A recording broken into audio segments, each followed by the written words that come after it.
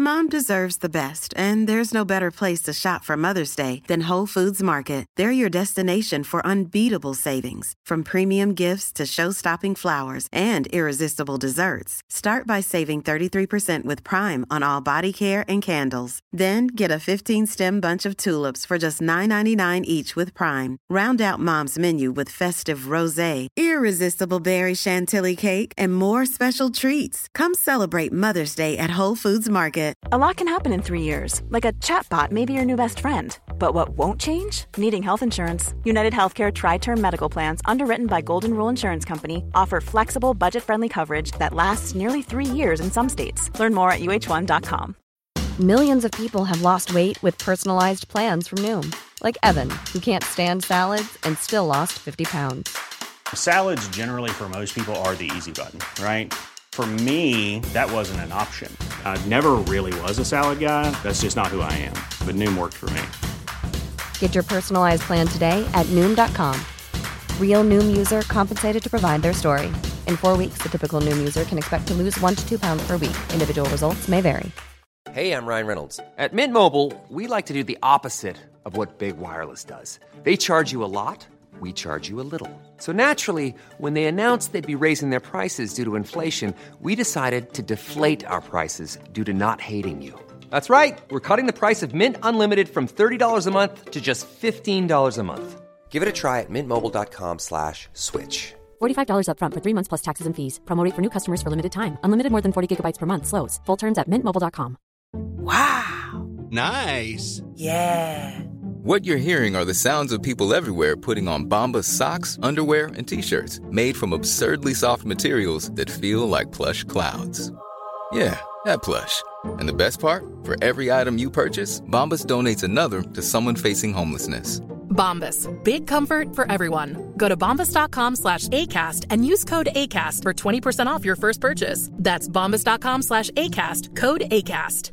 When you're ready to pop the question, the last thing you want to do is second-guess the ring. At BlueNile.com, you can design a one-of-a-kind ring with the ease and convenience of shopping online. Choose your diamond and setting. When you find the one, you'll get it delivered right to your door. Go to BlueNile.com and use promo code LISTEN to get $50 off your purchase of $500 or more. That's code LISTEN at BlueNile.com for $50 off your purchase.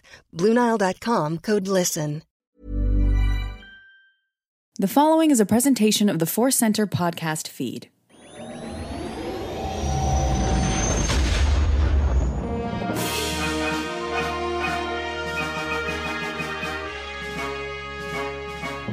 From the center of the galaxy, this is the Force Center podcast feed, and for the 300th time on a main show, I'm Ken Napzok.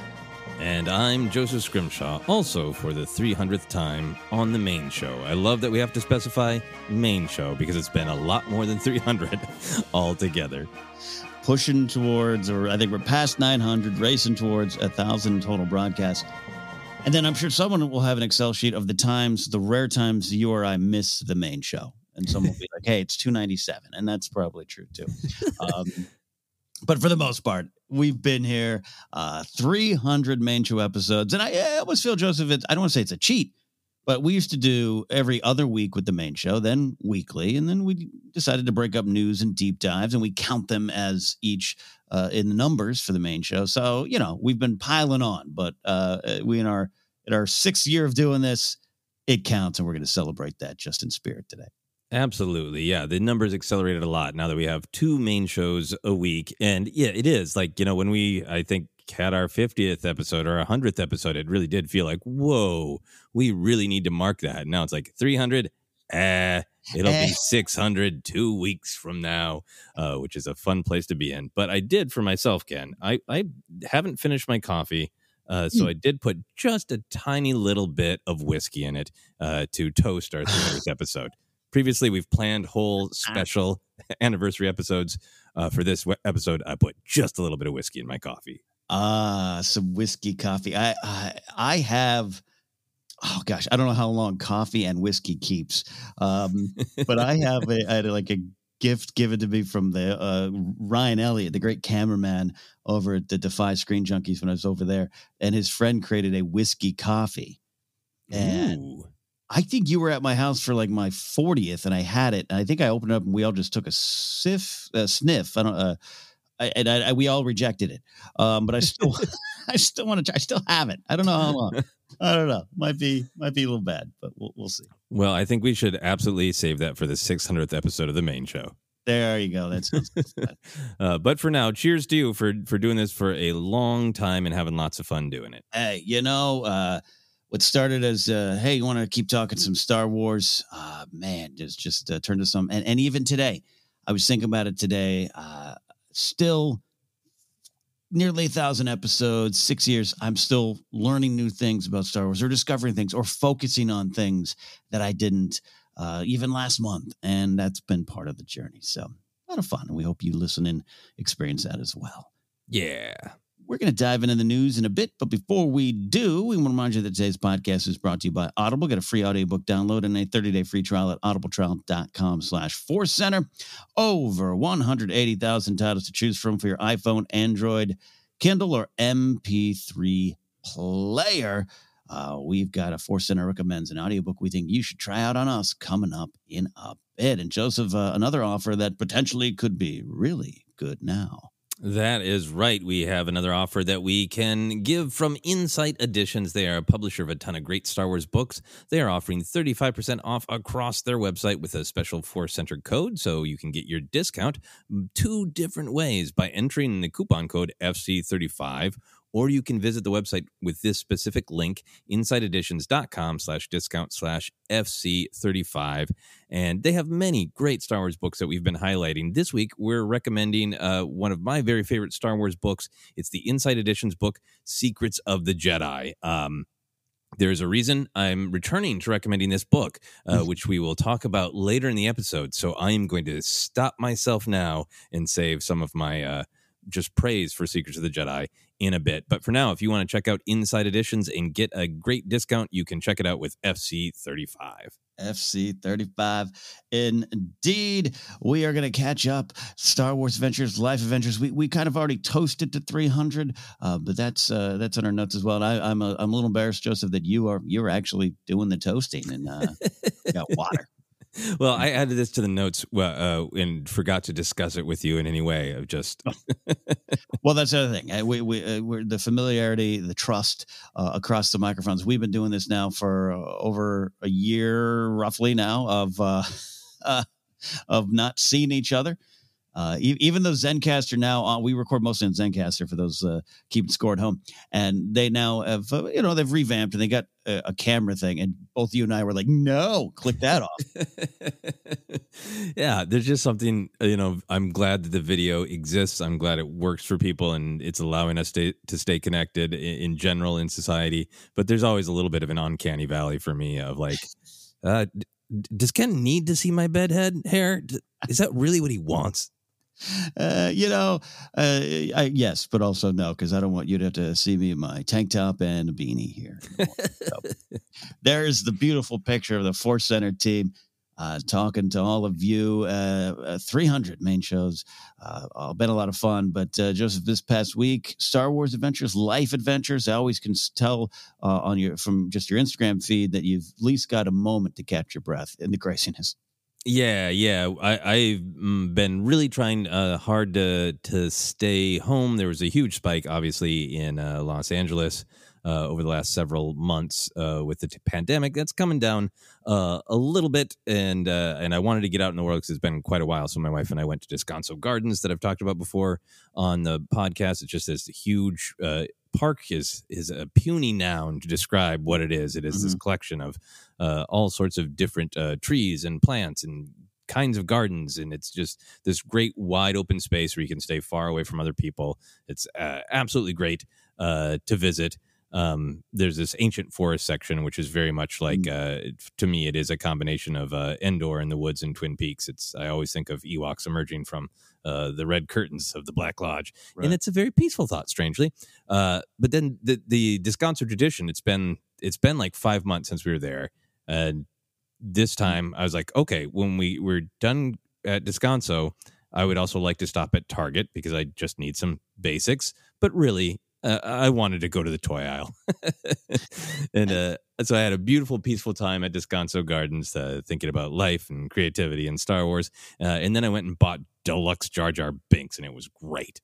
Nice. Deluxe. That's the one that's got the shield and everything?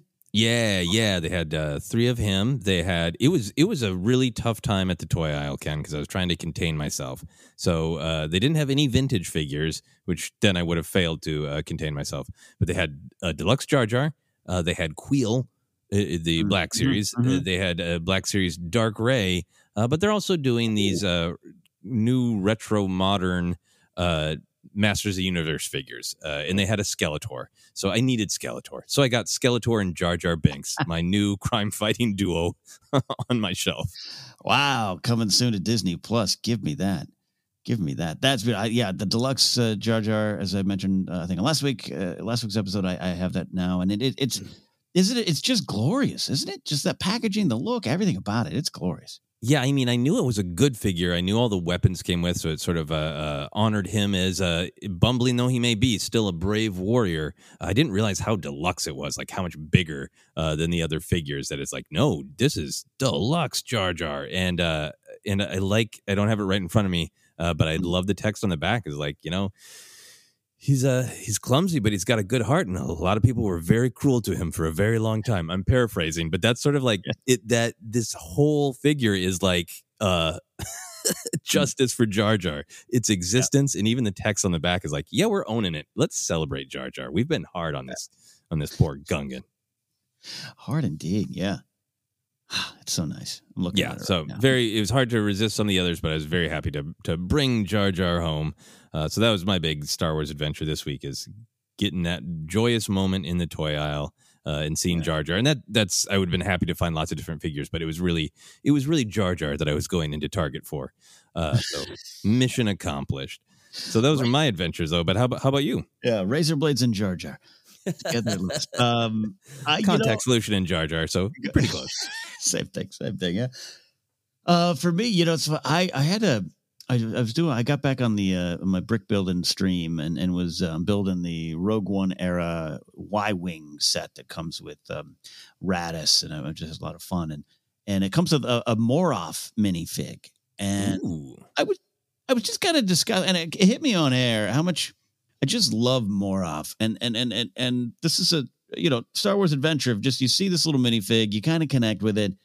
And then I was kind of reminiscing of when he was revealed, and it's just our natural instinct. This is kind of where Speculate Responsibly was born out of, this type of stuff. You see that character and you're like, wow, what a hero of the rebellion. He's going to be in all the movie minutes and scenes. And he's barely there. And you could either get disappointed, which is fair, especially Moroff fans, or you could just realize it's kind of part of this Star Wars tradition, and these little characters we love, and you and I talk a lot about it with the Kenner action figures and what that kind of did in the 80s of Walrus Man has a figure, and it just kind of continues to be this little Star Wars, this little corner of Star Wars fun. And I was celebrating Moroff. It's a great little minifig, and you get to build a little backpack too, and just love him as a character and love that he's there. Yeah, no, that's great. And that's a really good point, because I think I do. I go on about the action figures, and there is, for me, like a sadness that people don't have those same kind of adventures with the action figures that we kind of had to as kids, because there weren't any other adventures. So it was make them up or they don't exist. And I haven't really thought how much the minifigs really do fill that void. Because you're having fun building a Lego, and they're like, who's Moroff? Why is he in a Y-wing? I got to make up a story to fit that. That's so great. Yeah, indeed. Yeah, and it reminded me of the Lego reveal of the Falcon going to the Force Awakens, and that was kind of the first time we saw Tasu Leech, right? And right. Another example of your imagination. Understandably, is going to take it a lot of different places, and you get what you get. And I do love. Conja Club and everything, and the Rathar sequence I've always said I don't like, but I just like that they're there. I like the characters that I'm most supportive. But so it's kind of the same thing. But anyways, it was my Star Wars adventure, just pausing to celebrate this little character that just kind of clumps along in one big scene. Yeah. And personally, I have always taken Radiss's presence in the Y-Wing as some headcanon that he actually escaped in a Y-Wing. I'm all there for that. Proof. So there you go. There's our Star Wars adventures, life adventures, busy times for all of us out there, not just here at Force Center, but are you listening? So it's nice to have those little moments of Star Wars joy. From there, we're going to go into Star Wars news, and surprise is the theme of the news. A lot of things just, boing, there it is. There's for you to enjoy and dig into. So we're going to start with this one. Our dreams are true. They've come true, Joseph. We've talked about it a lot, but the third Padme book from E.K. Johnston is on the way, called Queen's Hope. Man, this will complete the Padme series. Bittersweet, though this is what we've wanted. I'll just run through some of the details and then we'll dive in here. It will run through the Clone War and up to, and perhaps I would take from some of the comments, past her death. It will involve Sabe and a secret mission. And yes, we'll get some politics with Palpatine. Joseph, all right, no secret. You and I love the first two books. And, we'll discuss here in a bit here. It's not for everyone necessarily, those books, but we're big champions of Padme, big champions of the books. And I should say people that maybe don't enjoy the books as much as us doesn't mean you don't champion Padme. Just want to get that out there too. But all right, what are you thinking about this? How excited are you? Oh, I'm thrilled. This is one of those things that I think you and I both really started to get excited for as we discussed those two Padme books. I think we both loved the first one for lots of reasons we're going to talk about. And then the second one did such a great job of telling her story. Kind of the first half of the book, it is mostly Padme's story, but then it becomes interwoven with the events of Phantom Menace. And then that made us, I think, really, really excited for the possibility and the hope of a Revenge of the Sith sort of era of. And it sounds like from this interview that it is definitely going to be a specific adventure that Padme has during the Clone Wars, but in that same masterful way, weave in some different perspectives on Revenge of the Sith, which I think is it's exciting for lots and lots of different reasons.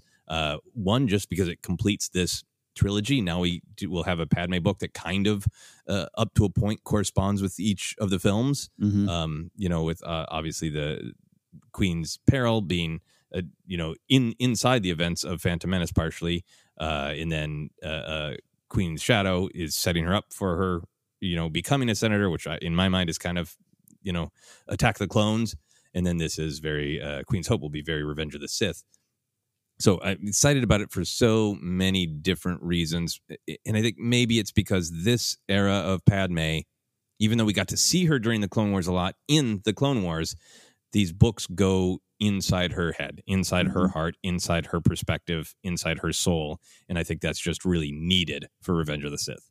Yeah, that's you said it where this the second book, Queen's Peril, goes in around Phantom Menace, and I think just really got our gears churning on what you could do with that.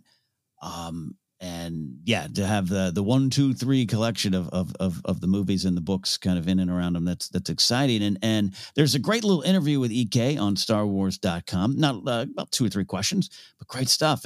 And I want to highlight some of that here. She touched on getting to write Anakin as a love interest, careening towards a fall. It's kind of my summary of it there. And she says, quote, everything is coming up Anakin and Milhouse during this period. The first thing is I don't want to focus necessarily again on Anakin. This is Padme's story, Joseph, but I thought that was a great way to look at Anakin during this time and how maybe Padme can recognize about that, because EK kind of explains like, look, he's good at fighting, he's fighting and he's got power and he's kind of almost having fun doing this crazy adventure thing, and the love of his life is with him and he's married to her and things, like Anakin might be looking around going, why is everyone upset? This is great. Like someone celebrating the, success during the pandemic, which is okay. But like, it seems weird. But Anakin seems unaware maybe. And so that kind of, that excited me of just like a part of the book's approach and part of what you and I have even discussed on Padme and Padme's place in that relationship and what she can see and what she can build hope from, if that makes sense. Yeah, I loved everything that E.K. Johnston said in this interview, but I really love this particular take of her really saying that, Anakin is not the main character of this book. He is Padme's love interest. So it's a fun, different way to see Anakin, and I think a really necessary way to see Padme's relationship with Anakin, and have the emphasis not be, how did Anakin's feelings about Padme lead to his fall, but what are Padme as her own character's feelings toward Anakin.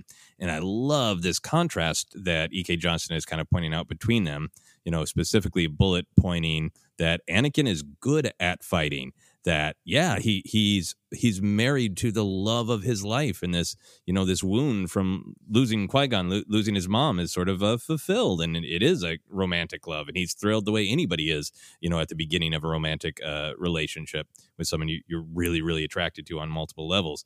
But then also that great, we just discussed it on our most recent episode of the Clone Wars Report, Anakin really likes straight lines. Yeah. He likes, as she said, he likes just a clear fight of, I know who the good guys are, I know who the bad guys are. And really pulling that out, there's that through line in the Clone Wars episodes that we just watched about Anakin always being willing to do what needs to be done and wanting to be able to see things as a straight line, and how much conflict that creates for Padme, who understands nuance and complexity and understands that problems are complex. And I think what she's pushing back on in this era during the war is not just wanting to stop a war because war bad, peace good, but recognizing that there is a massive amount of complexity and nuance and pieces that aren't adding up. And what great contrast between Anakin of like, I'm a fighter and these are the bad guys, so I'm going to beat them and save all the people I love. And Padme going like, but are they the bad guys? Who's the bad guy? Why does the good guy want us to do stuff that's not great? And like all that stuff. Yeah, that's a great starting point to dive into this troubling period of Padme's life, or at least the one that's coming up. And the fact that this book will it seemingly touch on its own little story with the secret mission. And I like Sabe as a character. I think E.K. Johnston's also done a great job of developing the Handmaidens, but particularly Sabe as a character. And E.K. even mentioned some of the stuff in the Darth Vader comic where Sabe recently popped up, all the stuff going on there. So that's a great starting point. But I'm really excited just about just like some of the big moments of Padme's Clone Wars career, especially that you and I did in the rewatch, to get Padme's takes on those moments too. Yeah, absolutely. I mean, I think this, I like the description of what the actual plot is going to be, that it is a specific adventure for Padme. And as you're saying, kind of hints that it will go past this one specific event and shed some light on Revenge of the Sith. That is kind of, we're both inferring that from what we read. That's not like officially clearly stated, but that's both what we were taken from it. But I also like this story that it's going to be Sabe having to fill in for Padme, and Sabe having to see the horror of the political theater of the war up close. Yeah. That's really, really great. And I think that we could get a lot from, in the Clone Wars, animated series, Padme definitely has a lot of problems with what's going on, and she is pushing for the Republic to stay the Republic and be humanitarian and have policies that lead toward empathy, not just anger and war. She's trying to have meetings with separatists like Mina Bonteri, and she is trying to do what is right. But by the time we see her in Revenge of the Sith, she has really soured on the war and the Republic. And I think maybe this is going to be a piece of that, of if Sabe sees up close how badly the government has been corrupted by the war, and that causes a breaking point between Padme and Sabe, that seems like it would be like this great concrete moment to have a real wake up call from Padme of like, things aren't just bad, they're truly deeply a problem beyond even the war itself. Broken. Yeah, indeed. The next couple thoughts here kind of roll into one for me. VK talked about Padme, even in death, kind of representing hope and touching lives in the ways that those lives have maybe even yet to realize. She ran through kind of Mon Mothma and Bail and so many of the characters that you get to interact with with Padme and have some history to draw upon, and with her gone, what that will do to them, and that there was this big focus on Padme's strength and hope in spite of the tragedy swirling around, providing comfort for EK, who is a big Padme fan. That's clear in the writings and just some of the past interviews. And so we all know what's coming here. We all know, even if whether or not the book touches upon it or goes past, again, Joseph, right, we're just kind of inferring this and maybe even strongly hoping that go in and past Revenge of the Sith. Will it provide comfort for us, Joseph? That's one of the questions I have. How, when this book closes, I'm sure I'll still feel the weight of the tragedy, but just at least feel like, what a life, you know? Yeah, I think that it's going to be bittersweet. I love this part of the interview that E.K. Johnson sort of is admitting to wrestling with her own sense of hope via Padme and realizing that the story of this character is that Padme really sets out to make a difference, and there are moments where she succeeds, but in the big tragedy of this part of Star Wars, she does not succeed on making the difference that she sets out to make. But that idea of hope in Star Wars, that even if you don't make the difference that you set out to make, that doesn't mean that you haven't made a difference. I think that's just like a really beautiful idea in general. I think it's a key part to Padme's story, and I think it's probably where some of the hope in Queen's Hope is going to come from, if there is elements of this book that remind us how vital a character she is moving forward. That she has this extremely important legacy as the mother of the Skywalker twins, that, we see Padme constantly in Luke and Leia, and seeing Padme as, a progenitor of the rebellion, right? We have those cut scenes in Revenge of the Sith, but I think this book could really pull out, if she had not died, she would have been right there with Bail, maybe even with her foot on the gas harder. With how fast the rebellion grew. Right. Yeah. To dive into all that kind of stuff and the tragedy of her fall and just kind of everything. I'm thinking about the Vader comic, about just everyone. Sabe is attached now, and how the Amidalans, as they call themselves, which is that Padme lives on. We know that, but the tragedy of her not being able to understand it or feel it maybe in that moment. But it's also part of what I love about the character, because she's just so focused on what she wants. Again, no doubt you and I are excited about this book, but out of this particular book, what are we looking forward to the most? Yeah, I think for me it's three things. One, just the biggest one is Padme's perspective on her relationship with Anakin, her personal love of him, her attraction to him, her fears about the marriage, her fears about the war, her hopes for what happens after the war. We can glean a little bit of that from the movies, from Clone Wars, but these books have really gone into Padme's heart, her soul, and we've really spent time on her perspective. And it's such a vital part of the Star Wars story, and I want to feel her perspective on her relationship with Anakin. The relationship with Sabe and the political corruption, I already rambled about that. I'm very excited about that. And then the possibility of a fresh perspective on her death. That's always, going to be a challenging thing. It's a challenging part of Revenge of the Sith. It is, I don't know if I want an answer. Right.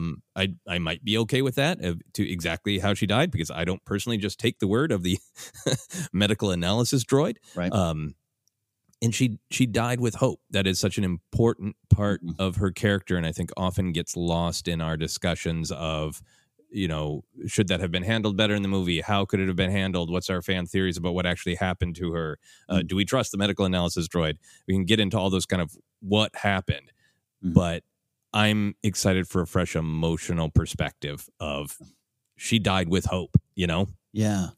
Yeah. And it's absolutely a tragedy. And in story, how can it be? I don't want to say make sense, but I've been bagging. I know I've said it before, a few times here, but just the idea of like, we can get so lost in conspiracy theories because it makes it easier to not face the truth or the harsh reality in front of you sometimes, right?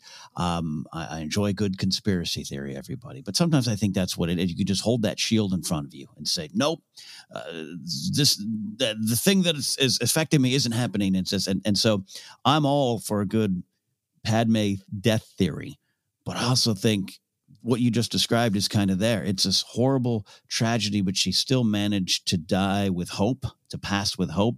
And if EK can kind of dig into that, and I'm with you too, I don't need it explicitly stated, but I've just been, and again, I don't want to say make sense, but just like these books have been doing such a good job of just, like you said, Joseph, just providing her perspective, providing her point of view. And I was watching, it was before this news dropped, it just one of those things that just popped up in your YouTube algorithms. It was I think it was about Revenge of the Sith featurette, because they didn't do the full docs for episodes 2 or 3. And it was the featurette of Natalie Portman describing Padme during this time and why she liked. And there was just some great stuff in there of Padme, of Natalie Portman, one and the same.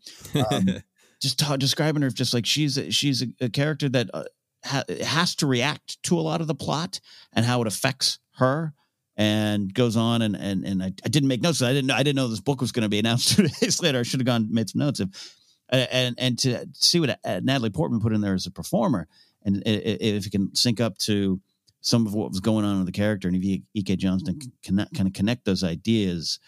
How the plot, how the story, how the characters affected her, and how she had to grow from that or deal with that, or her point of view on that kind of stuff. That could be particularly really powerful for me if this book hits it. Yeah, no, and I think it has a ton of opportunities to do that. And E.K. Johnston is obviously somebody who loves and understands Padme, and I'm sure has watched every moment of cutscenes and Natalie Portman interviews. And it is, I think, going to be constructed out of much knowledge and much love and much intuition. Final thing on this here, being a little honest, I mentioned it there, but not everyone we know, not just talking about listeners, but even some people that you and I are close in this space, they don't dislike these books. They just yeah, okay, great. And it isn't that they're technically thinking that YA category. They're just it's there, and it's movie stuff I've already seen, and not everything's for everybody. But you and I, just from the beginning, have really enjoyed these books. What's our sales pitch? How can we get people to come to the light side? And I'm kidding, but I'm not. Yeah, I think that these first 2 books are not books about stories. They're not. There are plots and things happen, and there are conflicts and they are resolved, but that's not the appeal of it. It's not what happens. It's not the plot. The power of it is the examination of the character and the thematic elements of Star Wars that Padme represents and kind of carries on her shoulders.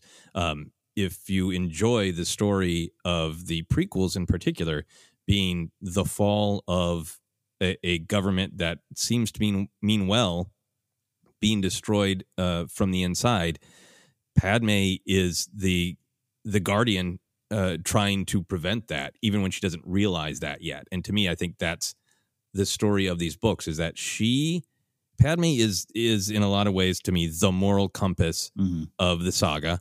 But in particular, she is the moral compass of how do you make ideals into political realities.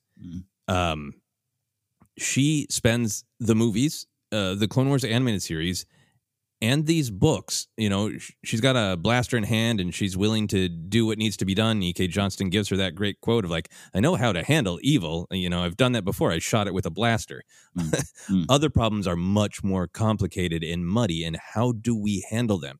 And by seeing her sense of responsibility and her sense of cooperation and negotiation and her sense of, in order to do the best good politically, you need to make certain compromises. Other compromises you can't make. You have to, as a person, balance, what your needs are as a person with what is the need or the greater good. How can I serve society? And I think all that becomes really interesting because Lucas created a galaxy that is blatantly political. And it is easy to sometimes just look at it as politics is just the thing that smacks the domino, and then all of the thrill and the fun and the excitement happens. Padme is that crucial domino. And I think she is a real examination in the Clone Wars animated series, but in particular in these books for somebody like Lucas, who distrusts large organizations. She's an example of it's messy, it's not fun, it's slow, but this is the kind of work you have to do politically in order to make ideals come true. That moral compass term you've used so well, it just really all that ties up to me everything that you're describing, and how these books kind of dive into that in this way that we love at Force Center, which is taking the movies, taking the stories that you have, and they obviously are going to inspire thoughts, headcanons, questions. And the prequels are full of a lot of questions of what, but why, but hey, and I don't know. And that doesn't necessarily work for me. And I think we love at Force Center going in and finding those little corners and going, hey, but here's a way of in both how it was presented and here's an idea of why it might work for you. You describing Padme as the domino, it's really accurate, and something that might have been missed back in the day, particularly in bigger YouTube reviews of the Phantom Menace and all that kind of stuff. I love that Ike is of that generation who was inspired by this character, moved by this character, in ways at the time clearly more than you and I would have, because this she saw herself in this character in so many ways. And having the ability to go in and say, I have those questions too, or some of those things don't necessarily work for me, but let's lay it all down and find out how it works within the story that was there. Find out all these points along the way that tie into the main themes that George was presenting, that Star Wars is about. And this character that is a through line who, fell during this, who fell at the end of this, who should have been rewarded and instead got death, and how a fan can sit down and become a professional writer and a professional storyteller and just say, I'm gonna answer these questions. I'm just inspired by that too, and I feel it's like EK's journal in a way. I have Padme thoughts, and I'm outside of the Star Wars story, moved by that as well. And that's part of the reason I love these books too. Yeah, absolutely. The two other things I'll throw out in a shorter fashion is I think it's just, for me, these books are a great way to celebrate that she is a totally her own character with her own internal life, but also just, if you're looking for a way in, she is the mother of the Skywalker twins. She is just as important to their legacy as Vader. She's just as important to the truth of who they are. So it's great to celebrate Padme as a character, but you can also look at these books as a study of where did the Skywalker twins come from. And then the final thing for me is just the handmaidens are cool. They've always been cool. And this really dives into the what if you had a team of best friends who kind of look like you, who kick ass in every possible imaginable way? Yeah, and it's, I go back and watch those movies, and I have more of a looking in the background of the handmaidens and wondering if the conversations are still going on. The ones in the books and all the little dramas, the relationship dramas, the successes, the joys, all those things. It creates a second life for the background of those movies there. So, and same with the Panaka stuff of just we know where Panaka gets to, becoming a Moff and all that kind of stuff, and where that begins and how it just makes sense to me. She's such a good writer and loves this character, and it's just been a joy to experience it. So that book, oh my gosh, did I not write when it's coming out? Oh, there it is. November 2nd, 2021. It will be available, and Queen's Peril will be released in paperback on September 8th. Next story here, another surprise, Star Wars Hunters, the new game coming to Nintendo Switch. For all you Switch owners, you'll get to battle in a galactic arena with this new game, Star Wars Hunters, a competitive arena combat game. This game is set after the fall of the Galactic Empire, will include many classes of fighters like bounty hunters, stormtroopers, and heroes of the rebellion. So here's hoping like Vober Dan's uncle is in there, or Vober Dan himself.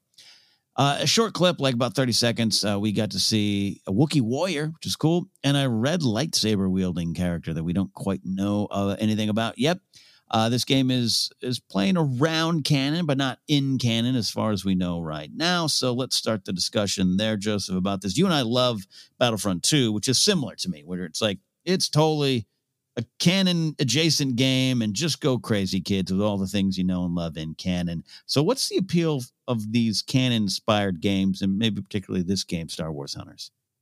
Yeah, I mean, I think I like the freedom of being sort of canon adjacent because, especially like this, where it looks like it's set in a very specific time period, that it's after the fall of the Empire. So I think they're going to get some fun out of that, a little bit of that sort of Mandalorian promo summary that was out before the actual show about like it's this time where there's chaos and you don't really know who's got the power yet. That looked like they'll probably have some fun with that and kind of determining who these characters are. Right.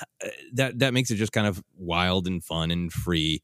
But then it's also just as fun in knowing something like this that's clearly making up some new things, like new characters, new arena of like, even if this game is a button mashing fight game, that's never going to be canon. If some elements are popular, if that Wookiee warrior is insanely popular, he's going to end up in Mandalorian season 6, or, if this arena is insanely popular, it's going to pop up in its original state in the High Republic or that kind of thing, Yeah, I love that too. The freedom to kind of play around is the playground for me. And that's where the spirit of those type of games, as much like, obviously love Iden Versio and her story in Battlefront 2, but also just firing up the game and taking Rey to Felucia to fight Anakin. I mean, okay, let's do it. It's just kind of fun. So we'll see a little bit more of this game. We'll get some information soon. But the final question for you, Joseph, you and I over the years, we've bought our gaming systems. We love to sit down and waste days playing games. Is this going to be a Switch buy for you? It is going to be a check on my Switch to make sure everything works. Because I do have a Nintendo Switch that I bought to play Breath of the Wild in particular. And then I fell off of playing Breath of the Wild because I was losing way too much time. I almost did not get fully prepared for a convention because I was just going to, instead of doing a stand-up set at the convention, I was just going to be like, and then I made some mushrooms, and then I found some pants, and like, okay, I got to take a break. So I do have my Switch, so I'm going to power it up for this, and I'm really, really curious of exactly what this is, because it looks like there's also some like mobile version. So, it looks like it's going to be kind of some combination of Fortnite, Mortal Kombat, and Masters of Terrascasi, where it's just weird Star Wars characters beat the hell out of each other. So I am attracted by the fact that it is not a epic, spend thousands and thousands of hours inside this world, because it means I can kind of bop in, check it out, enjoy the new characters, and successessly walk away as well. Yeah, and I'm glad you touched on the possible of it being mobile. I'm in scanning the article right now just to make sure it's not just Nintendo Switch Watch or something else. No, it's going to be in the App Store, Google Play, all that kind of stuff. Anyways, that's intriguing to me. If I can take anything with me and I'm in the doctor's office and I need just 5 minutes to punch a stormtrooper, like that can be. So other than that, probably not going to do the old Switch buy myself, because I like you, Joseph, have to be careful. Last night I sat down for a quick dinner and it was like, you know what? I do kind of need to find some herbs and flowers in Red Dead Redemption 2. All right. And 2 hours later. So yes, it happens. It happens. Surprise. We got more on the Boba Fett comic. This got teased, was it last week? Cool little photo, Boba Fett from Marvel, like, hey, something's coming. Well, now we know it is a 5-issue mini-series called War of the Bounty Hunters from Charles Soule and artist Steve McNiven. All right, here's a story pitch. I'm really summarizing a lot. Boba Fett didn't go straight to Jabba the Hutt with Han Solo frozen in carbonite. Begin scene. Described as an epic, crime epic and a crossover with the other Star Wars lines right now. Charles Soule says this builds into something much bigger. So just kind of general thoughts here, Joseph. I will admit to this publicly. You had to remind me that this news was revealed. I just am blind to Boba Fett in Star Wars news dumps. Just skip over it. I do enjoy the character. I enjoy Tamara Morrison's interpretation around Mandalorian. But I skip over it. So I'll start with you, sir. What are you looking for from War of the Bounty Hunters, Boba Fett style? Yeah, there's a couple things that I'm really intrigued by. I'm really excited to see Charles Soule's characterization of Boba Fett. I've really enjoyed all of his work in both Light of the Jedi, High Republic, and his comic books have been pretty consistently my favorites. I think he's got a really, really great way of taking all of the evidence of stuff that we know about characters and events in tying them all together in a way that's still kind of putting his stamp on the characters and making them fresh. So just like I was really interested before Mandalorian Season 2 about how can we tie all these cool threads of Boba Fett's past between being clone, kind of Mandalorian, definitely bounty hunter, definitely hates Jedi, definitely has something to prove, definitely has an ego, all that stuff, and tie it into this really resonant character. And I think we got that in Mandalorian Season 2. I think we're going to get that in Book of Boba Fett. But I'm super excited to see Charles Soule's take on that in this particular era. And, the pitch is really about, he didn't go straight to Jabba with Han Solo, partially because there are problems and he loses Solo. Mm-hmm. So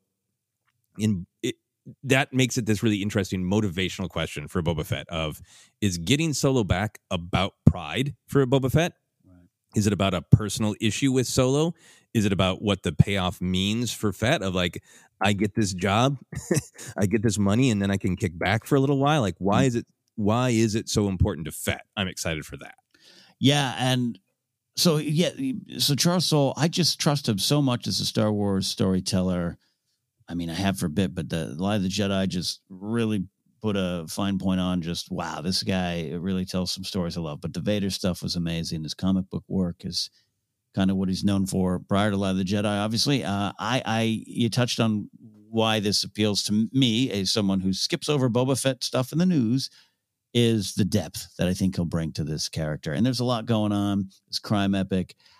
I grew up, I guess, loving bounty hunters like a lot of Star Wars kids. They're part of the galaxy, and I do love them. And I think they're all kind of cool in their own way. And not to put too much praise on scoundrels there, but I do kind of like them. But in the last couple of years, just finding myself less and less pulled in by their storytelling. I just don't like the current bounty hunters comic series going on for Marvels. It's just not clicking for me. If you out there listening love it, more power to you. It's not grabbing me in. Boba Fett's in that.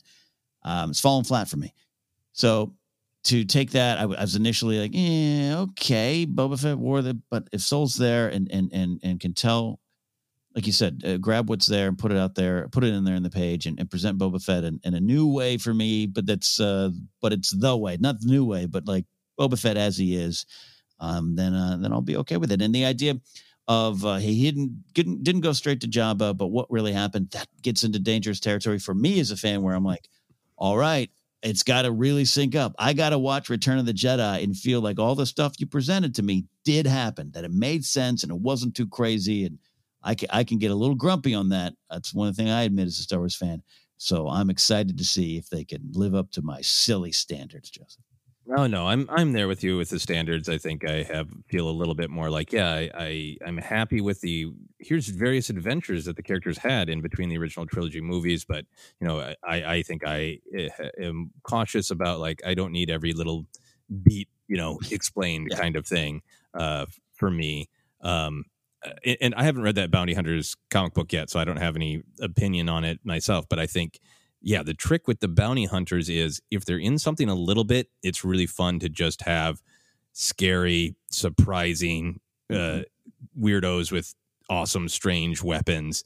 But if you're going to spend a lot of time with them, I feel like for me, you do have to dig down and you have to find out, well, what motivates Dengar? How is that different from what motivates Bosk?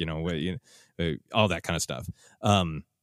The other thing about this arc that I am intrigued by, and I think the reason that it's crossing over and Charles Soule is saying it builds into something much bigger, is this idea that not only does Fett lose Solo, but that everybody wants Solo for different reasons. Right. The Empire and Vader and different criminal organizations and other bounty hunters. So this feels to me like, it's being announced as Boba Fett, and we're all like, yeah, Boba Fett. But this honestly feels like a celebration of Han Solo. It feels like Han Solo as the Maltese Falcon. Like, frozen Han Solo is the scoundrel MacGuffin, the thing that everybody wants. And I hope that he doesn't come out of the carbonite. You know, some of the preview pages, it looks like there's something wrong with the carbonite, and that's what kicks off the adventure.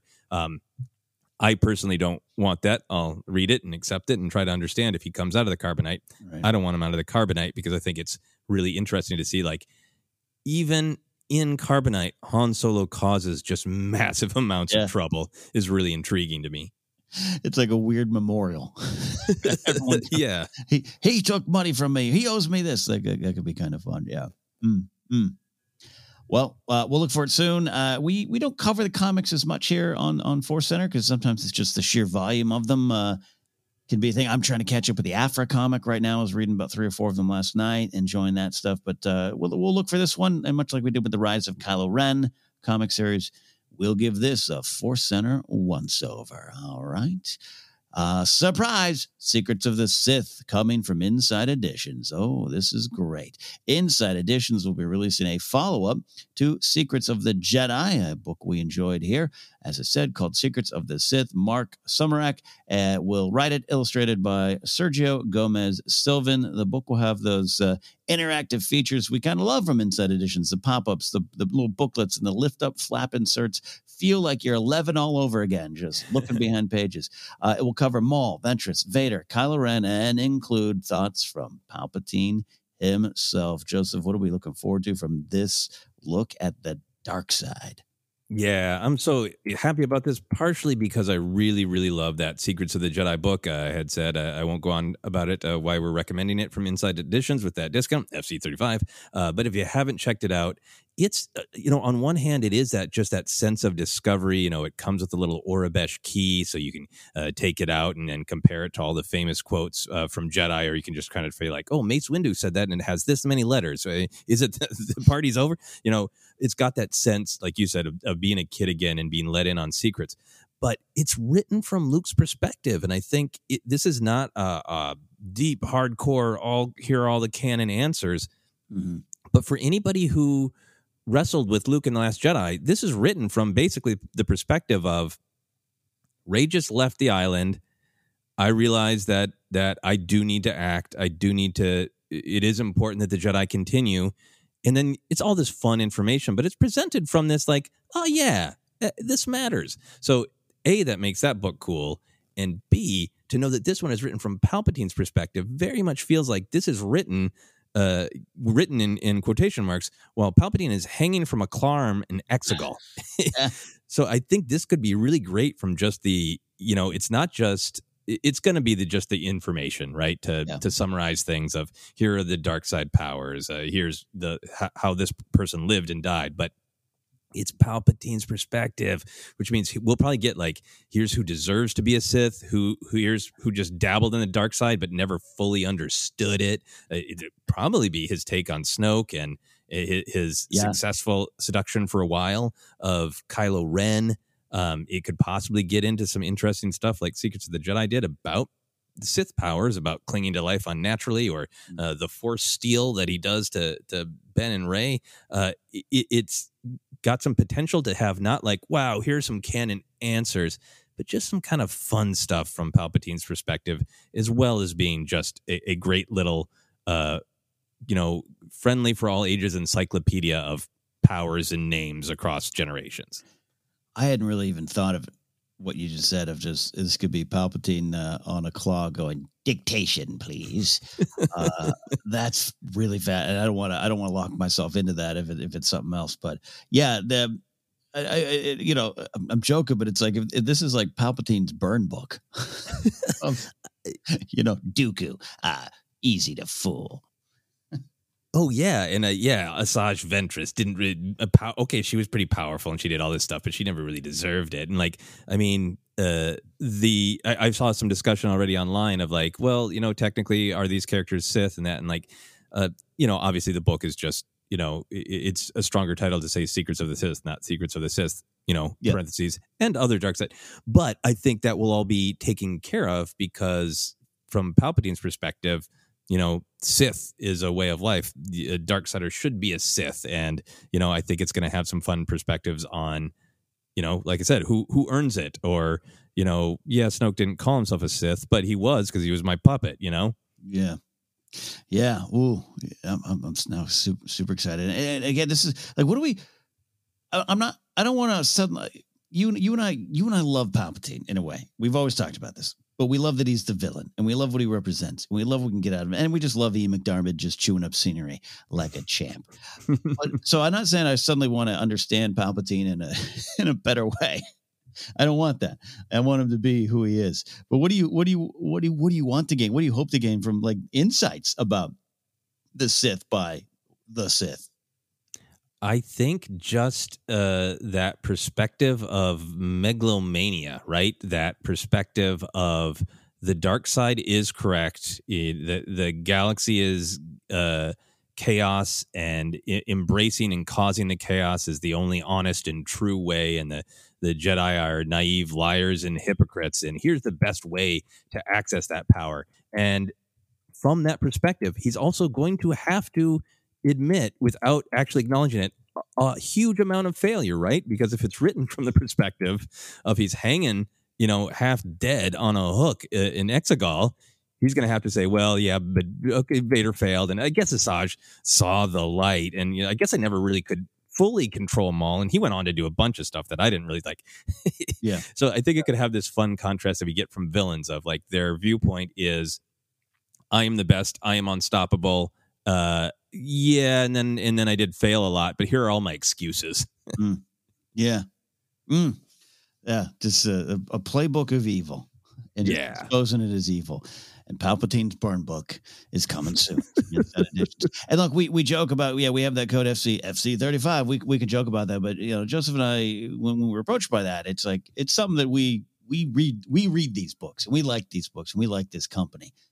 We think they're just great kind of pieces just to accompany the Star Wars story we all love there.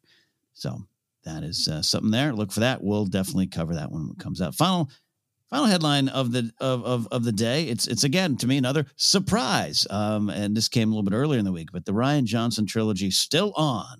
Exclamation point. I mean, still on? Question mark. So here's this, and there's probably some other things that came out of this we could dive into, even on a more, almost on a deep dive level. We're going to focus on this kind of, this headline.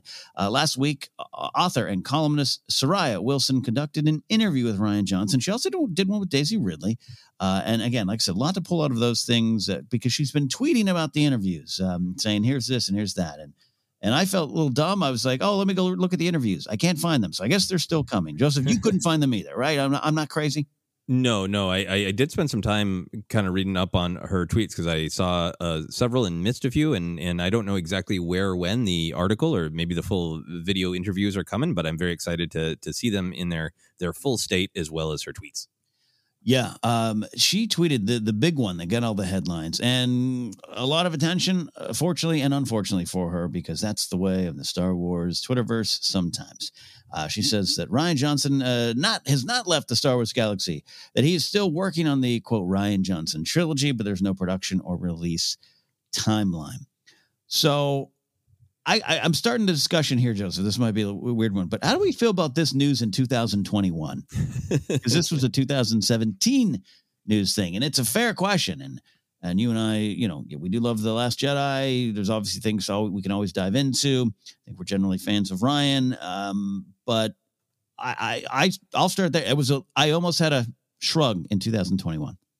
Yeah, I am not dispassionate about it. I feel like this is a moment where I get to feel like some of my Jedi friends, my Jedi heroes, and like I just feel sort of at peace about it. Mm-hmm. Yeah.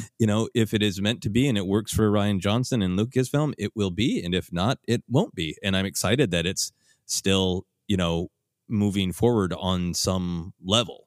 Mm-hmm. But yeah, I hope that I'm capturing what I feel. If they announce tomorrow that it was yes, and in fact we're doing this one right after Patty Jenkins, or it would be, even if it was, Rian Johnson's on board with it, we're going to release these on Disney Plus, and they're coming tomorrow. Yeah, that's not going to happen. I would be thrilled. I'm excited to see whatever Rian Johnson wants to do or tell. I just don't feel caught up in the in any sort of rush or speculation game about it. Do you know what I mean? I think that's the biggest thing that's changed. You are describing your feelings a little bit better than me just saying shrug, but that's where it starts for me of okay, just, if it happens, it happens. And I gotta be there. And I think there's a little bit of I don't want to go through it again with his name, no fault of his own, just inspiring so much of the conversations, even though I'm a little less involved online these days. There's part, even on some friends levels, where I'm like, I just don't want to deal with these texts right now of his movies. And that's not fair to Ryan. That's not fair to Lucasfilm, not fair to Star Wars fans. Because I'm like you, Joseph, tomorrow, breaking news, it's coming. These 3 movies, or even just one, is on the way. We're going to discuss it. I'm going to be excited. And I think that's just where I'm at. Let me see it. Let it actually happen. In development is one thing, and a lot of time, it's crazy to think a lot of time has passed since it was first announced. But again, Benioff and Weiss had films back then. It was a different time, and the business model has changed too for Disney. So that's probably changed is some of the excitement I have for it. Yeah. I think for me, yes, there's after Last Jedi, there was just such vitriol against Last Jedi. And then after Rise of Skywalker, I feel like sometimes there is almost pro Last Jedi, level of, totally understandable if people didn't like Rise of Skywalker, didn't like how it resolved. But I think sometimes there can even be this energy that, Rian Johnson gets Star Wars in a way that other people don't.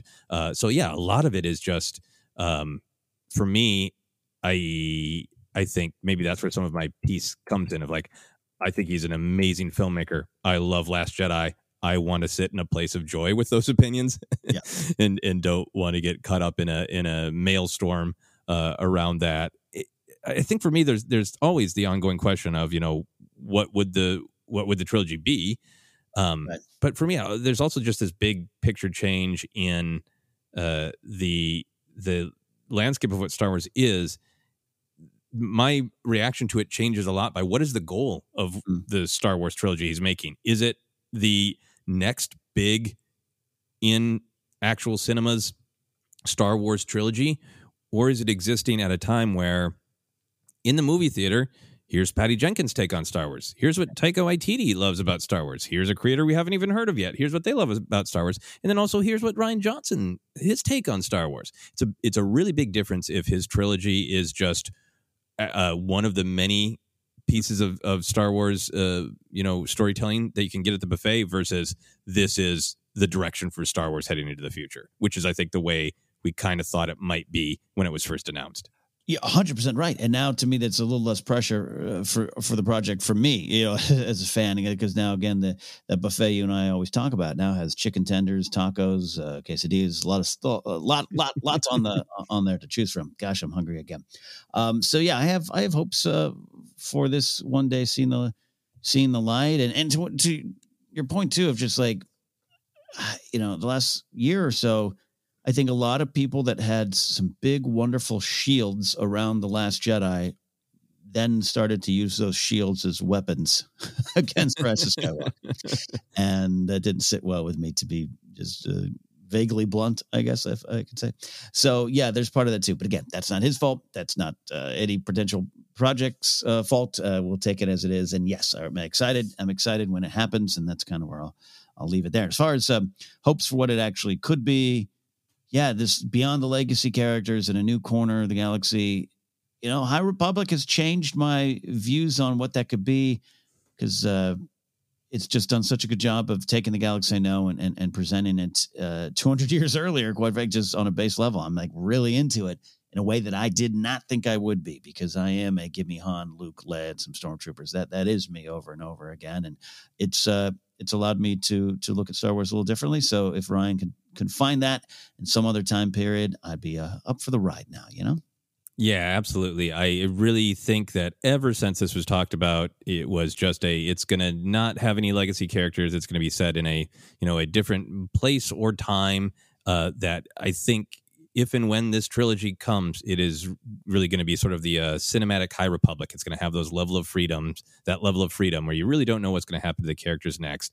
And the final thing that I'll say about me, sort of taking any sort of internet discussion out of it, I think that Rian Johnson is a creator who really blends great pop culture storytelling sensibilities with really being an artist who explores what he wants to, and also always has something in his films that is, personal, meaningful to him. So I'm really excited to just see, free of any legacy characters, any specific timeline, what does Star Wars mean to him? How does that connect to him on a deeply personal level? And how does he turn that into a thrilling adventure serial is really fascinating.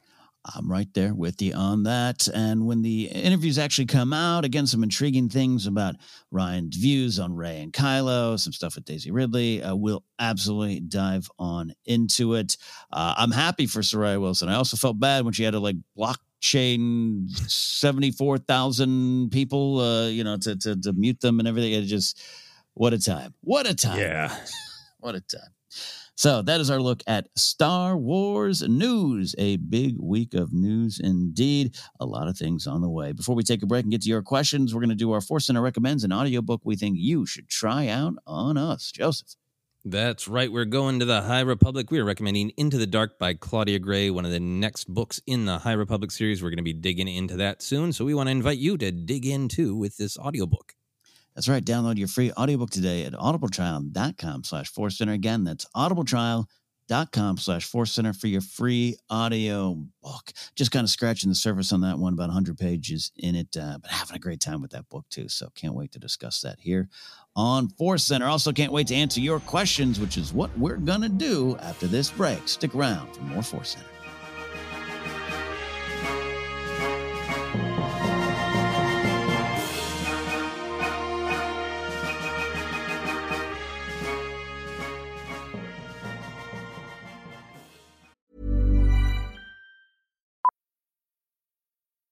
Millions of people have lost weight with personalized plans from Noom. Like Evan, who can't stand salads and still lost 50 pounds. Salads generally for most people are the easy button, right? For me, that wasn't an option. I never really was a salad guy. That's just not who I am. But Noom worked for me. Get your personalized plan today at Noom.com. Real Noom user compensated to provide their story. In 4 weeks, the typical Noom user can expect to lose 1 to 2 pounds per week. Individual results may vary. This is Paige, the co-host of Giggly Squad, and I want to tell you about a company that I've been loving, Olive & June. Olive & June gives you everything that you need for a salon-quality manicure in one box. And if you break it down, it really comes out to $2 a manicure, which is absolutely insane. It's also so easy to get salon-worthy nails at home with Olive & June. The difference between how your nails used to look when you did them yourself and now with the Mani system is a complete game changer. The best thing about Olive & June, too, is it's a quick dry. Dries in about 1 minute, lasts for 5 days, and full coverage in up to 1 to 2 coats. Visit oliveandjune.com/perfectmani20 for 20% off your first system. That's oliveandjune.com/perfectmani20 for 20% off your first system. If you're looking for plump lips that last, you need to know about Juvederm lip fillers. With Juvederm Volbella XC and Juvederm Ultra XC, your lip look, whether it's subtle or bold, can last up to 1 full year with optimal treatment and no additional maintenance. Find a licensed specialist and see if it's right for you at Juvederm.com today. That's JUVEDERM.com. Add fullness to lips in adults over 21 with Juvederm Volbella XC or Juvederm Ultra XC. Do not use if you have severe allergies or a history of severe allergic reactions, or if you're allergic to lidocaine or the proteins used in Juvederm. Tell your doctor if you have a history of scarring or taking medicines that decrease the body's immune response or that can prolong bleeding. Common side effects include injection site redness, swelling, pain, tenderness, firmness, lumps, bumps, bruising, discoloration, or itching. As with all fillers, there's a rare risk of unintentional injection into a blood vessel, which can cause vision abnormalities, blindness, stroke, temporary scabs, or scarring. For full, important safety information, visit Juvederm.com. This is Paige, the co-host of Giggly Squad, and I want to tell you about a company that I've been loving, Olive & June. Olive & June gives you everything that you need for a salon-quality manicure in one box. And if you break it down, it really comes out to $2 a manicure, which is absolutely insane. It's also so easy to get salon-worthy nails at home with Olive & June. The difference between how your nails used to look when you did them yourself and now with the Mani system is a complete game changer. The best thing about Olive & June, too, is it's a quick dry. Dries in about 1 minute, lasts for 5 days, and full coverage in up to 1 to 2 coats. Visit oliveandjune.com/perfectmani20 for 20% off your first system. That's oliveandjune.com/perfectmani20 for 20% off your first system. I'm Sandra, and I'm just the professional your small business was looking for. But you didn't hire me because you didn't use LinkedIn Jobs. LinkedIn has professionals you can't find anywhere else, including those who aren't actively looking for a new job, but might be open to the perfect role, like me. In a given month, over 70% of LinkedIn users don't visit other leading job sites. So if you're not looking on LinkedIn, you'll miss out on great candidates like Sandra. Start hiring professionals like a professional. Post your free job on linkedin.com/people today. Mom deserves the best, and there's no better place to shop for Mother's Day than Whole Foods Market. They're your destination for unbeatable savings, from premium gifts to show-stopping flowers and irresistible desserts. Start by saving 33% with Prime on all body care and candles. Then get a 15-stem bunch of tulips for just $9.99 each with Prime. Round out Mom's menu with festive rosé, irresistible berry chantilly cake, and more special treats. Come celebrate Mother's Day at Whole Foods Market.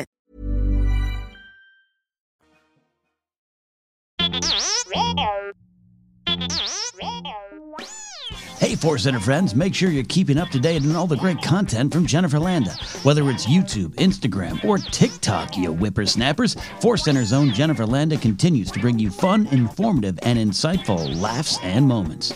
Also, Jennifer brings her experience and perspective as a Star Wars-loving mother to her DIY projects, blogs, and more. So be sure to head on over to JennyLanda.com. That's JennyLanda.com for articles like how to make your own Darth Maul sneakers or 10 unique Star Wars baby gift ideas. Follow Jen on Twitter and Instagram at Jennifer Landa and on TikTok as Jennifer Landa 1138.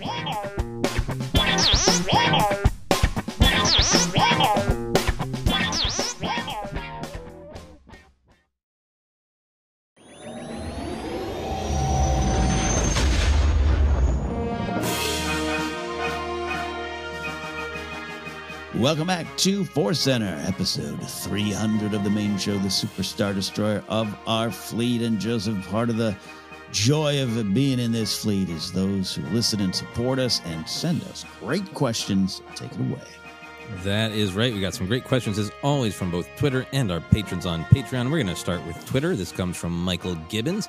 Michael asks, with the new show on the way, do you think there is a connection between Scar Squadron, a.k.a. Task Force 99, and the Bad Batch, a.k.a. Clone Force 99? They have similar functions to each other. I'd be interested to see if the new animated show shows us a one transition into the other. And for listeners who maybe aren't up on all the comic books, Scar Squadron has been featured in the Star Wars, the kind of earlier to later run of the Star Wars comic, right, Ken?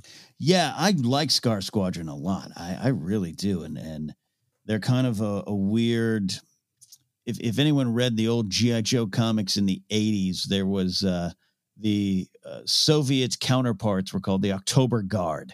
And it was this weird kind of collection. I always bummed I didn't get October Guard figures in G.I. Joe. And the Scar Squadron kind of reminded me of that. You got the big guy, you get this, you get that, and Bad Batch, very similar. And so Task Force 99, Clone Force 99, I would love to think that there's some kind of connection. I don't know. They obviously show up a little bit later. So I don't know. We'll see. But I'm not expecting the show to do that, but I can never turn away from those two squadrons. They're so similar, and both of the way I like them and the intrigue about what they could mean. So I don't have the perfect answer here, but maybe. Yeah, I mean, they do both lean into, it's storytelling that happens in many places, but I think you and I really associate it with the 80s because we've seen it, because it was kind of, in some ways, it's a cool story, but it's also a great way to market action figures of saying they're this elite team, but each one has their kind of own unique look or their own unique skill or their own unique trick, Yeah. And definitely Scar Squadron and Bad Batch are connected in that way. And I enjoy them in the comics. Some really good stuff with them. I really think and hope for myself that the story of the Bad Batch in the animated series is them turning away from the Empire, of them thinking that, we've always been a little bit of outsiders, but we've been clones in that we are born to fight for the Republic. We are born to win this war. Hey, the war is over, and now we're being sent on really different missions. I mean, I think Echo in particular is a character who has reason to question things a lot. So I kind of feel like the story of the animated series is going to be the Bad Batch turning away. Where I think the connection could or should be is, a Tarkin or a Vader or a new Imperial character going, I see the value of Clone Force 99, and we need something like that, so that there is almost even opposed to where the Bad Batch might end up, that there is a taking of the idea of them to create Task Force 99. That's the final season. I've got an idea here. Yeah, so we'll see. Either way, I want some Scar Squadron figures. Yeah, that'd be great. Great question, Michael, and I'm very, very intrigued to see those connections. Again, it's a comic book thing, and Star Wars has, I think, become more and more have connective tissues across the different mediums of storytelling, and I'm excited to see if there's any hint of this, of the emergence of Task Force 99 by the end of the Bad Batch show. So great question, Michael. We'll move on to Anthony Poirier. Anthony says, does anyone else find it a little bit curious that so far director Patty Jenkins' film isn't Rogue Squadron, a Star Wars story, but just Star Wars, Rogue Squadron? Titles don't always mean a lot, but there could be some small significance there. Ken, what do you think? Is there meaning in the great Star Wars Wars? Rock and rollin' Wars? Yes. Yeah, I don't think it's particularly sexy. I just think it is a marketing decision. The last Star Wars story, we like it. A lot of problems around it, and not everyone seemingly loved it or watched it yet. I think it's just kind of a new era. Lots changed, like we said, with Rian Johnson and Israel. Lots changed from 2017, even 2018, of what they can do and what they want to put out there. And I think this is kind of Star Wars Rogue Squadron is just really strong. And I got a Star Wars story. I wouldn't say I was a super fan of that little subheading post-colon myself. I got it. I totally get it. With Rogue One, you want to, not everyone knows what that is. And especially with Rogue Nation was coming out, Mission Impossible.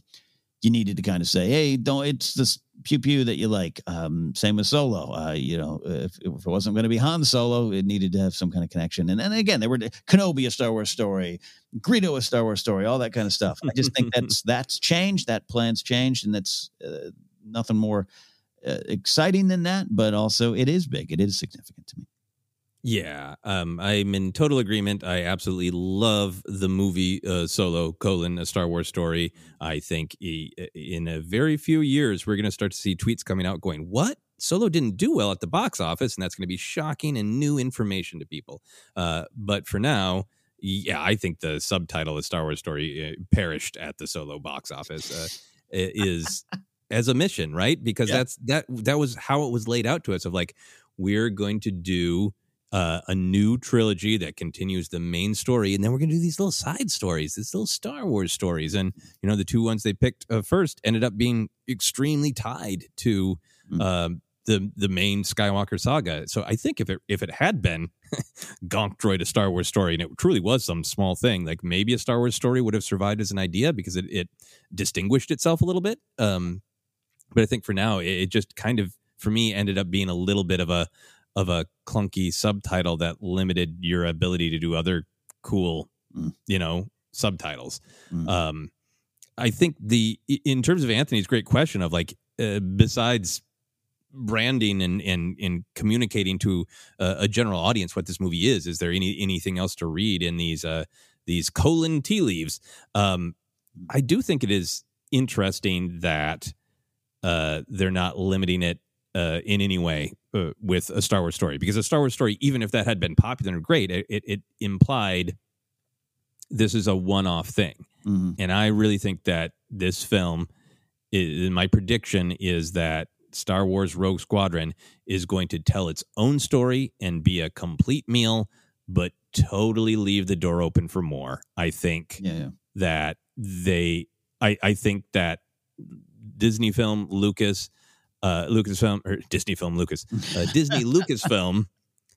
recognizes that Star Wars has to have a different model than MCU. Mm-hmm. But I think it is great for them to go like, well, here's a Patty Jenkins film, and if you all love it, maybe it will grow into its own trilogy. Yeah. Ooh, it's hope. It's a title of hope. Should make it so. It should be called Star Wars Rogue Squadron Episode 1 with a question mark, and then it's totally open. You get to decide if it's Episode 1 of Rogue Squadron. Yeah. Great thoughts, Anthony. We're going to move on to our questions from our patrons on Patreon. The first one comes from Douglas Dubois. Douglas says, whenever a supergroup comes along, especially if it's made up of artists I enjoy, I'm intrigued by what they are about as much as what the music sounds like. That gets me thinking of what your Star Wars supergroup looks like, and most importantly, why have they come together? We've gotten a lot of great questions about various Star Wars people teaming up for different tasks, and Douglas is really specifically asking about musical supergroups here, Ken. Okay. So I'm going to add a question for my own personal edification. Do you have a favorite real-life musical supergroup?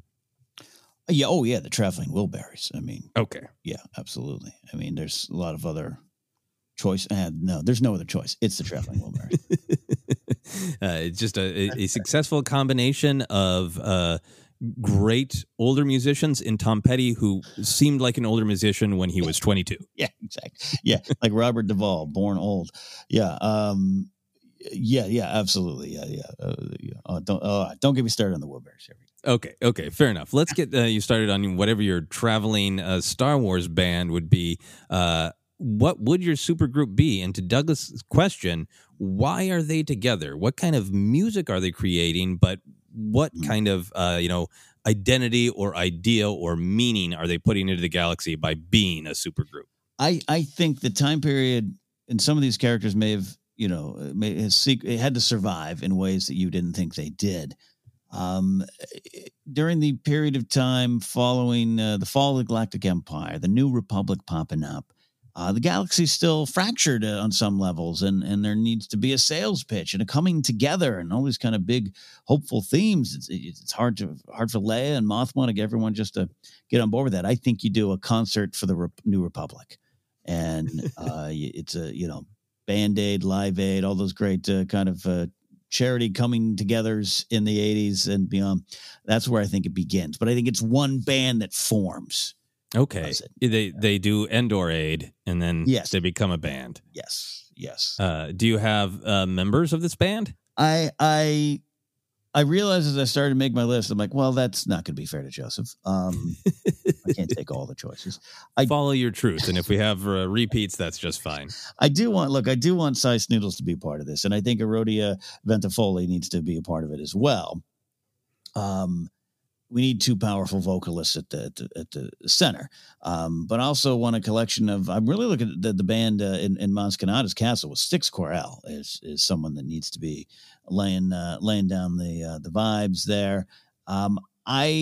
If he survives, I'd put Max Rebo there. And in the holiday special, the Lego holiday special, he does, right? So take that as canon, just concrete canon. Because I think he was good at organizing, getting the band together, being a leader of the band. And I think he would need to reach across the aisle to Fig and Dan.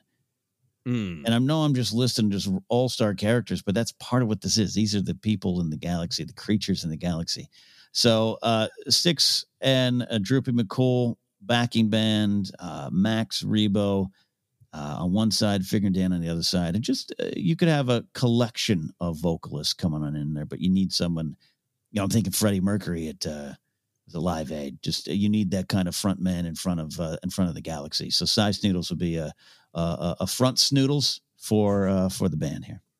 Nice. I think that's great. We did go to similar places with some of the musicians, some different places with some of the other musicians, but a very similar thing in terms of the purpose of this band. My supergroup is forming after the events of Rise of Skywalker, after the total destruction of the galactic government, but then the Citizens Fleet saves the day on Exegol, and it's really a chance for the galaxy, like you were saying, come together and deal with this multi-generational cycle of war.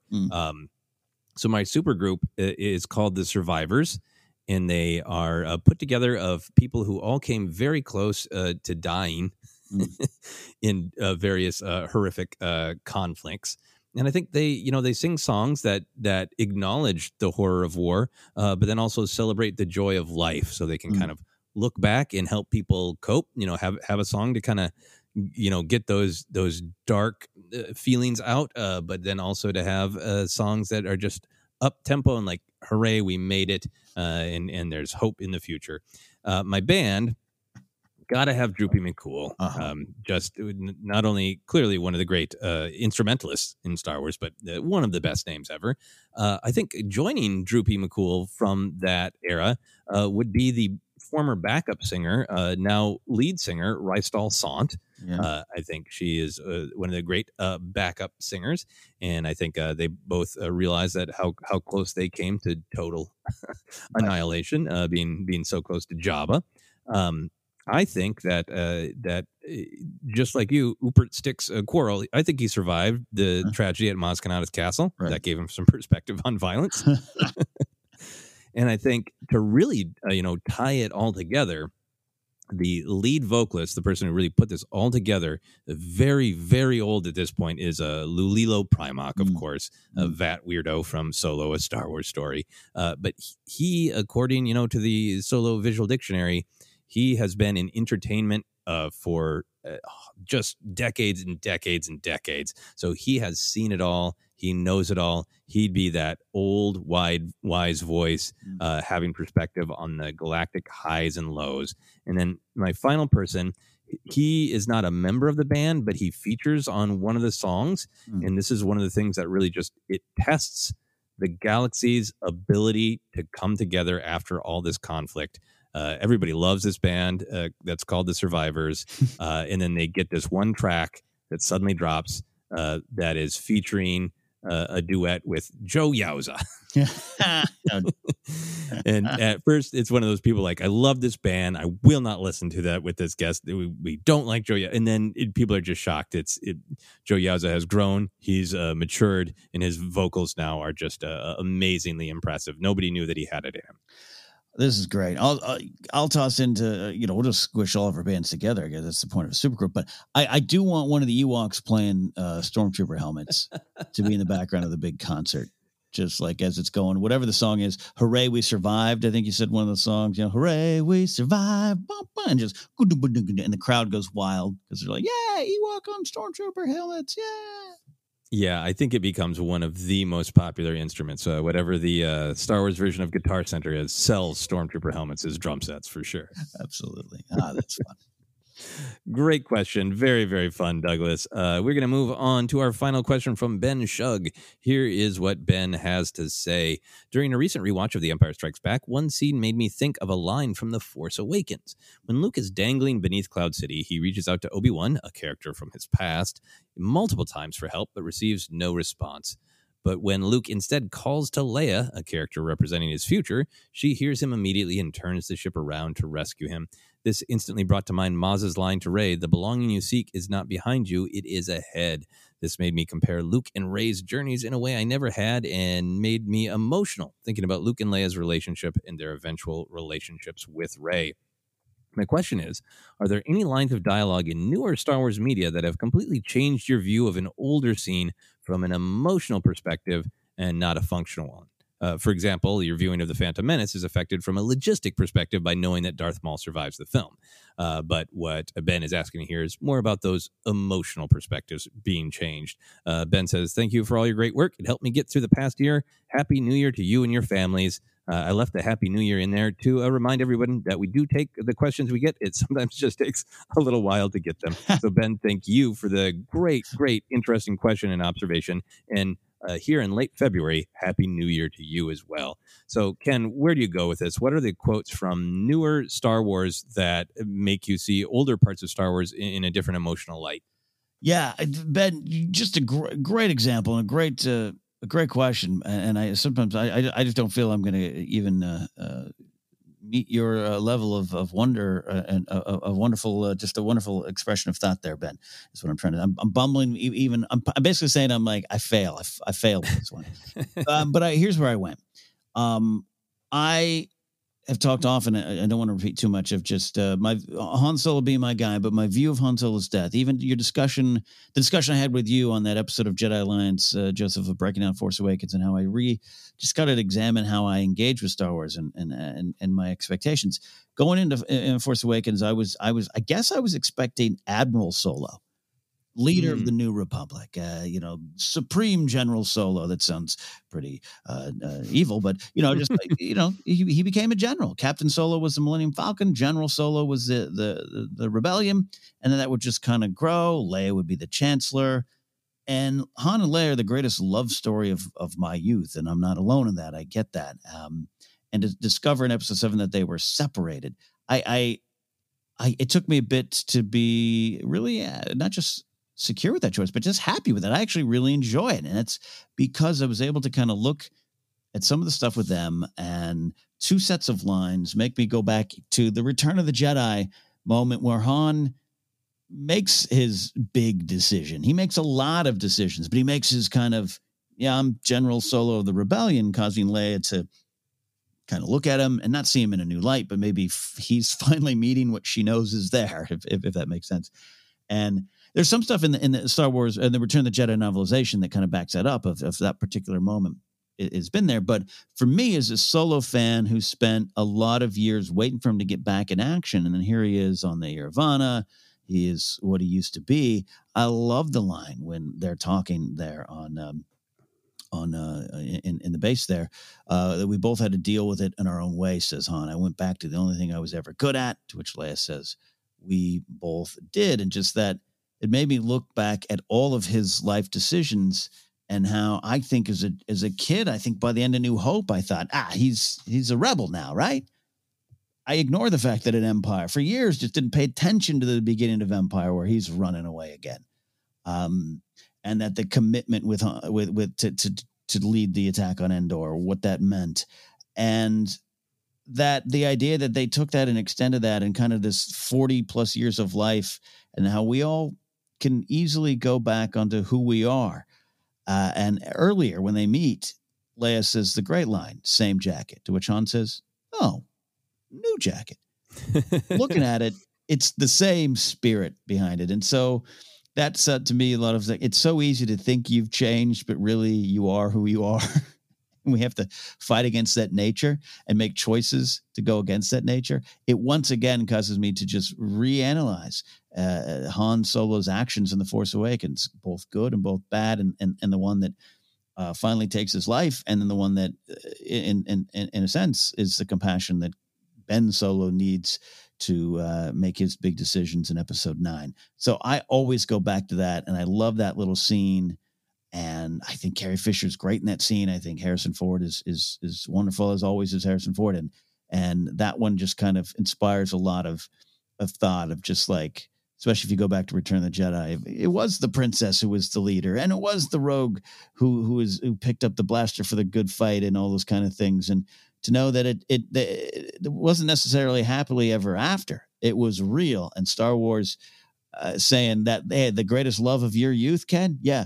The love collapsed under the weight of that pressure, because that these movies are analyzing that kind of stuff. It took me to a deeper spot, caused me to reevaluate how I engage with some of those scenes from the past. Oh, that's great. Yeah, I love really celebrating that the line of, how they both went back to what they knew best. I like that is, there's layers to that, but I really, really love what you're saying about the, new jacket, same jacket. Mm-hmm. And there can be really a truth, a story in Star Wars that characters have a core truth, but they're also capable of change, and both of those things are true. And there's a lot of that going on with Han, right? Yes, yeah, absolutely. That he's always kind of the same jacket, new jacket at the same time. Mm-hmm. Yeah, he's always Han. He's always trying to be honest with himself about who he is. He's always trying to be a slightly better person. Mm-hmm. Powerful stuff. One of the Han lines that jumps out to me from newer Star Wars, that it's true, all of it. It can be a fun meme, is a great trailer moment. It's emotionally powerful that it is Han's correction of himself in A New Hope. I think it does show his growth, the parts of him that have changed, that he starts from that place of cynicism of like, it's easy to boil it down to like, wizards don't exist. There's no all powerful thing. It's just, it's luck and skill with a blaster, and that's all there is. And, but the sort of the deeper meaning of that it's Han going like, I saw Luke lift things and do flips. It's all real. Darth Vader pulled that blaster out of my hand. It's real. But there's that depth to it, that it's a validation in the vision of what the Force is in Star Wars, that the Force is this idea that there is something more out there, something luminous, and that we are, whatever that means to you, that the important thing is that we're all connected. Everything is connected. And the power that Han is saying that in the same place, but he's saying that to a new generation while floating through a map of all of the, connected points of the galaxy.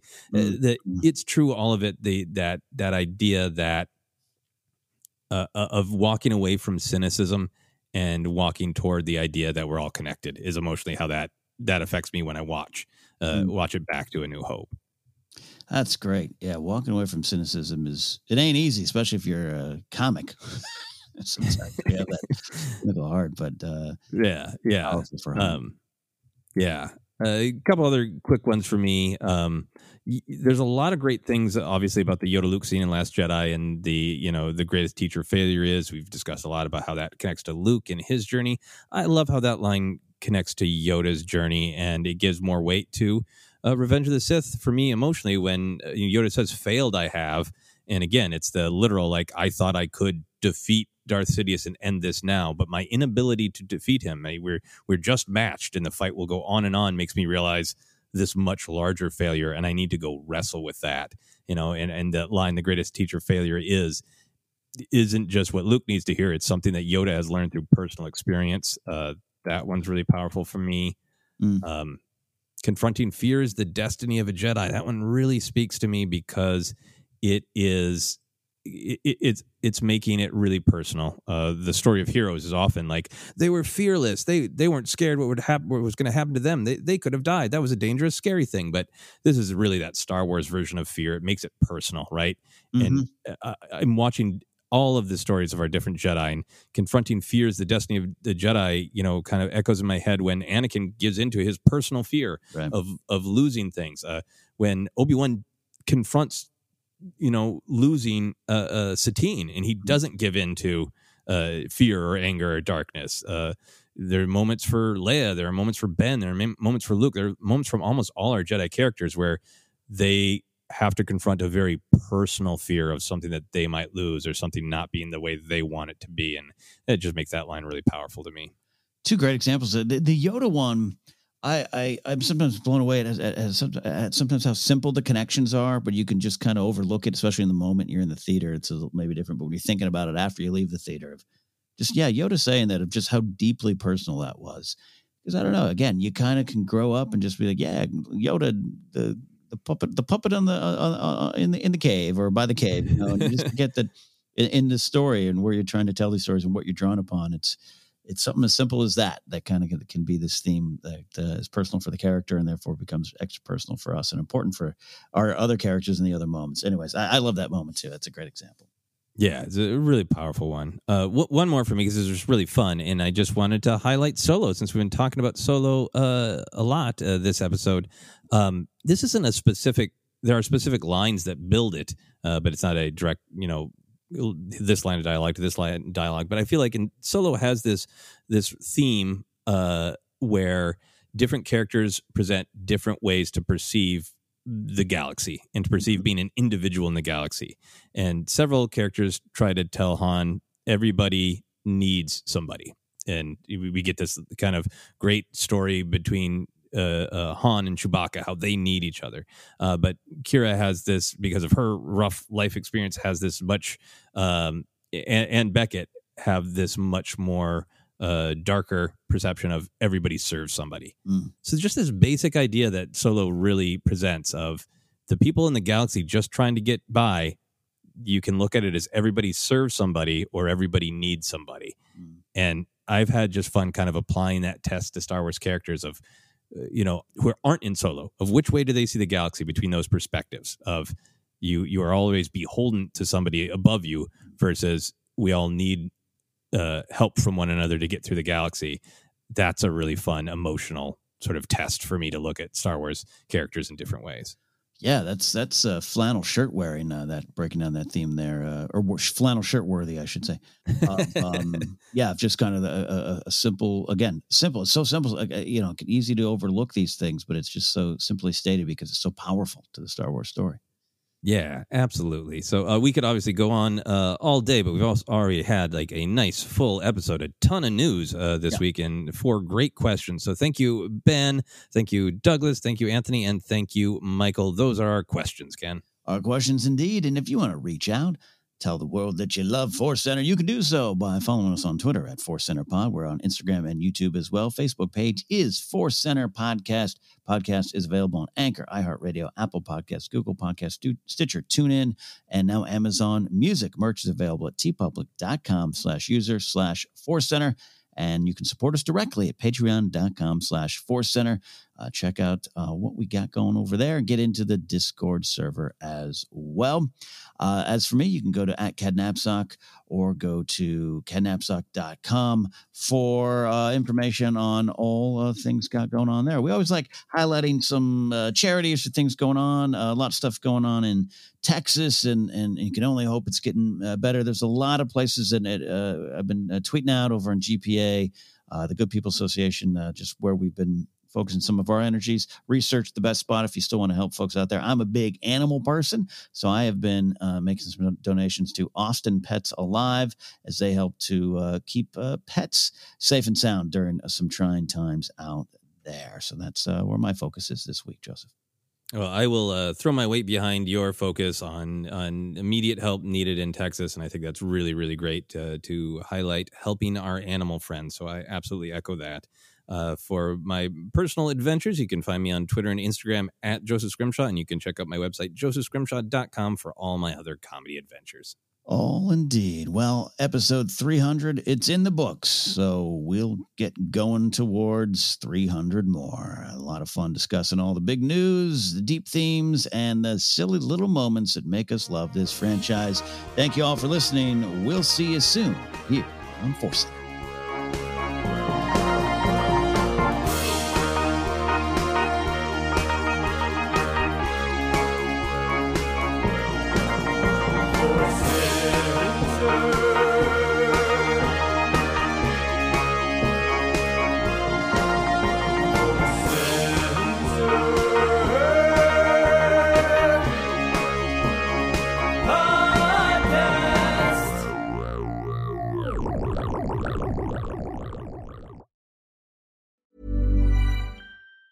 Mom deserves the best, and there's no better place to shop for Mother's Day than Whole Foods Market. They're your destination for unbeatable savings, from premium gifts to show-stopping flowers and irresistible desserts. Start by saving 33% with Prime on all body care and candles. Then get a 15-stem bunch of tulips for just $9.99 each with Prime. Round out Mom's menu with festive rosé, irresistible berry chantilly cake, and more special treats. Come celebrate Mother's Day at Whole Foods Market.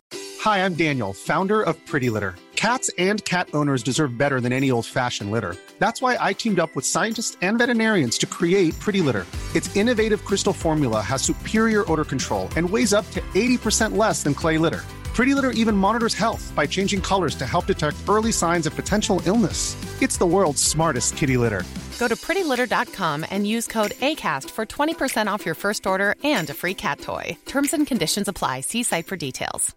Hi, I'm Daniel, founder of Pretty Litter. Did you know cats tend to hide symptoms of sickness and pain? I learned this the hard way after losing my cat, Gingy. So I created Pretty Litter, a health monitoring litter that helps detect early signs of illness by changing colors, saving you money and potentially your cat's life. Pretty Litter is veterinarian developed, and it's the easiest way to keep tabs on your fur baby's health right at home. Go to prettylitter.com and use code ACAST for 20% off your first order and a free cat toy. Terms and conditions apply. See site for details. Mom deserves the best, and there's no better place to shop for Mother's Day than Whole Foods Market. They're your destination for unbeatable savings, from premium gifts to show-stopping flowers and irresistible desserts. Start by saving 33% with Prime on all body care and candles. Then get a 15-stem bunch of tulips for just $9.99 each with Prime. Round out Mom's menu with festive rosé, irresistible berry chantilly cake, and more special treats. Come celebrate Mother's Day at Whole Foods Market. Planning for your next trip? Elevate your travel style with Quince. Quince has all the jet-setting essentials you'll want for your next getaway, like European linen, premium luggage options, buttery soft Italian leather bags, and so much more. And is all priced at 50 to 80% less than similar brands. Plus, Quince only works with factories that use safe and ethical manufacturing practices. Pack your bags with high-quality essentials you'll be wearing for vacations to come with Quince. Go to quince.com/pack for free shipping and 365-day returns.